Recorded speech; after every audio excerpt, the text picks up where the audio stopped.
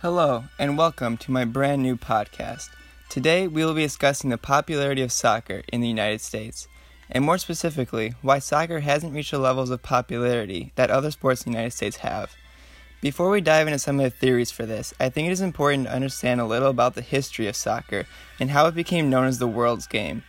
So to begin, soccer has been around for a really long time.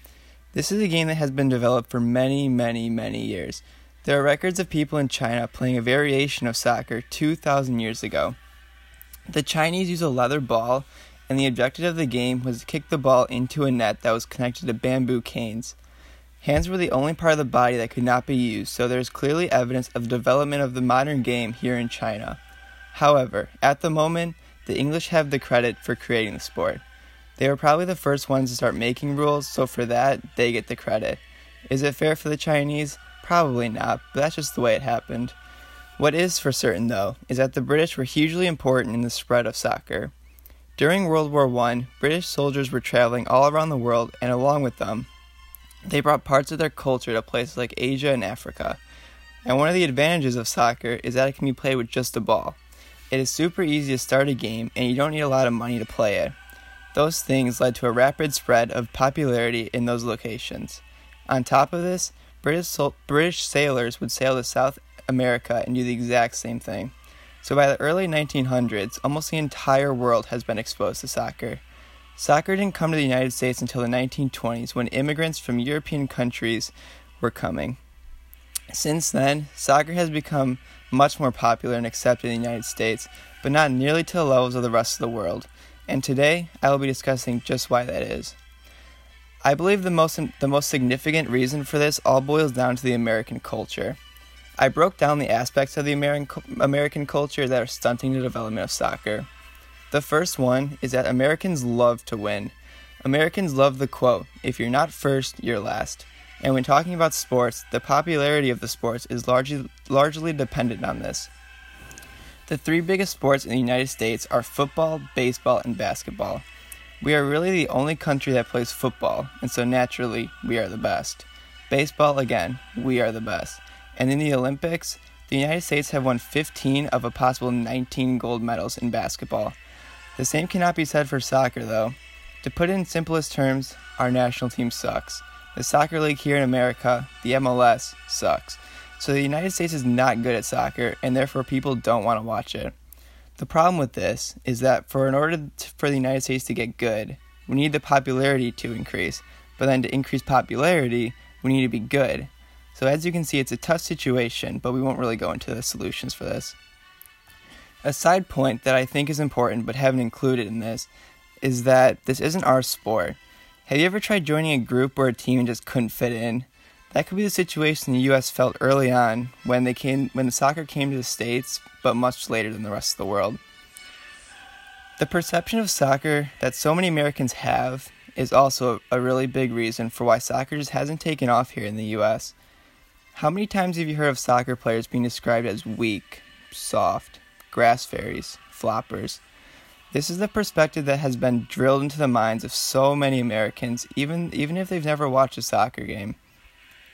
Kids don't want to play a game that they'll be made fun of, no matter how much they enjoy playing it. Flopping is a part of the game, unfortunately. Yes, it is very annoying, and there should be rules or consequences for it. It is what it is, though. That's about all I can say for it. It's frustrating to see, and I don't think anyone in the world thinks it helps the game. Anyway, in regards to being weak and soft, soccer is a much more physical sport and taxing on the body than most people think. On average, a soccer player will run about 7 miles per game, and when you compare that to basketball and football, there is a huge difference, with basketball players averaging 2.55 miles and football players averaging 1.25 miles.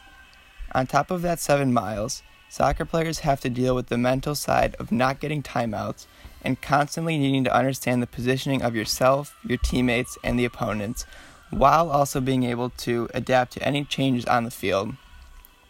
So while it can't match the physicality of football, it is a myth that soccer players are weak and soft, since soccer players have to be great athletes and you have a very strong mental capacity. I think this feeds in nicely to my last and final point, and after this point we will have a special interview with someone who has been on both sides of this. So my last point is that Americans don't quite understand or agree with the rules, and I think this is a nice way of putting it. It seems to be hard for Americans to grasp the idea that they can watch a sports game for 2 hours, and at the end of it, there is no winner. That's just the reality of soccer, though. Ties are a big part of the game, and this is the idea that just isn't accepted in the United States. Soccer doesn't have a playoff system like in American sports. Soccer goes off a table, where the team at the top of the table at the end of the season is the winner. So in a system like this, it is clear that ties are important. Getting 1 point instead of 0 could be enough to make or break an entire season. The fans know this as well, and after 2 hours of watching their teams battle it out, depending on the situation of the teams obviously, some fans are very pleased to see their team come out of the game with a tie. Ties just really haven't been accepted in the United States, and another concept that just isn't accepted is the amount of goals that are scored. In the NBA, teams score on average 100 plus points a game. In the NFL, 21 points are scored on average. And in the MLB, 5 runs are scored on average. How does soccer compare to this? In England's top league, the most common score is 1-0. And the second most common score, 2-1. What's the most common score at halftime? 0-0. So there's definitely some truth behind the idea that soccer is a low-scoring game. And when comparing soccer scores to American scores, it is clear to see why the lack of goals is perceived as a boring game. One last rule that I believe makes it hard for Americans to like soccer is the offside rule. It is a rule that will continue to frustrate soccer lovers and soccer haters, but one that is so vital to the game. It is a rule that not many Americans would be able to explain unless you have watched soccer a lot. The official definition, according to FIFA, the organization that oversees all of soccer, is when a player is nearer to his opponent's goal line than both the ball and the second last opponent. If you didn't understand it before, you certainly won't understand it now. It can be very frustrating to watch a sport when you don't understand why things are happening, and offside creates the frustration to Americans watching soccer. And now, I would like to introduce Caitlin. She grew up in your typical American house with sports always on the TV. Those sports being football, baseball, basketball, golf, and even curling at times. Soccer was never one of them. So I ask you, what was your perspective of soccer growing up? Soccer was never a sport that I thought very highly of. I thought of it basically how you just described it. Soccer players are weak, it's boring to watch, it's not fun to play. Even though I'd never actually watched a game before, just from what I heard from friends and family, I never thought good things of it. And from my understanding, you do like soccer now, right? Yeah, that's right. So what changed? Well, I gave soccer a chance. I'd always had some friends who played soccer and enjoyed it. So one day, I was watching TV, scrolling through the channels, and I came across a soccer game that was on, and I decided to watch it and see.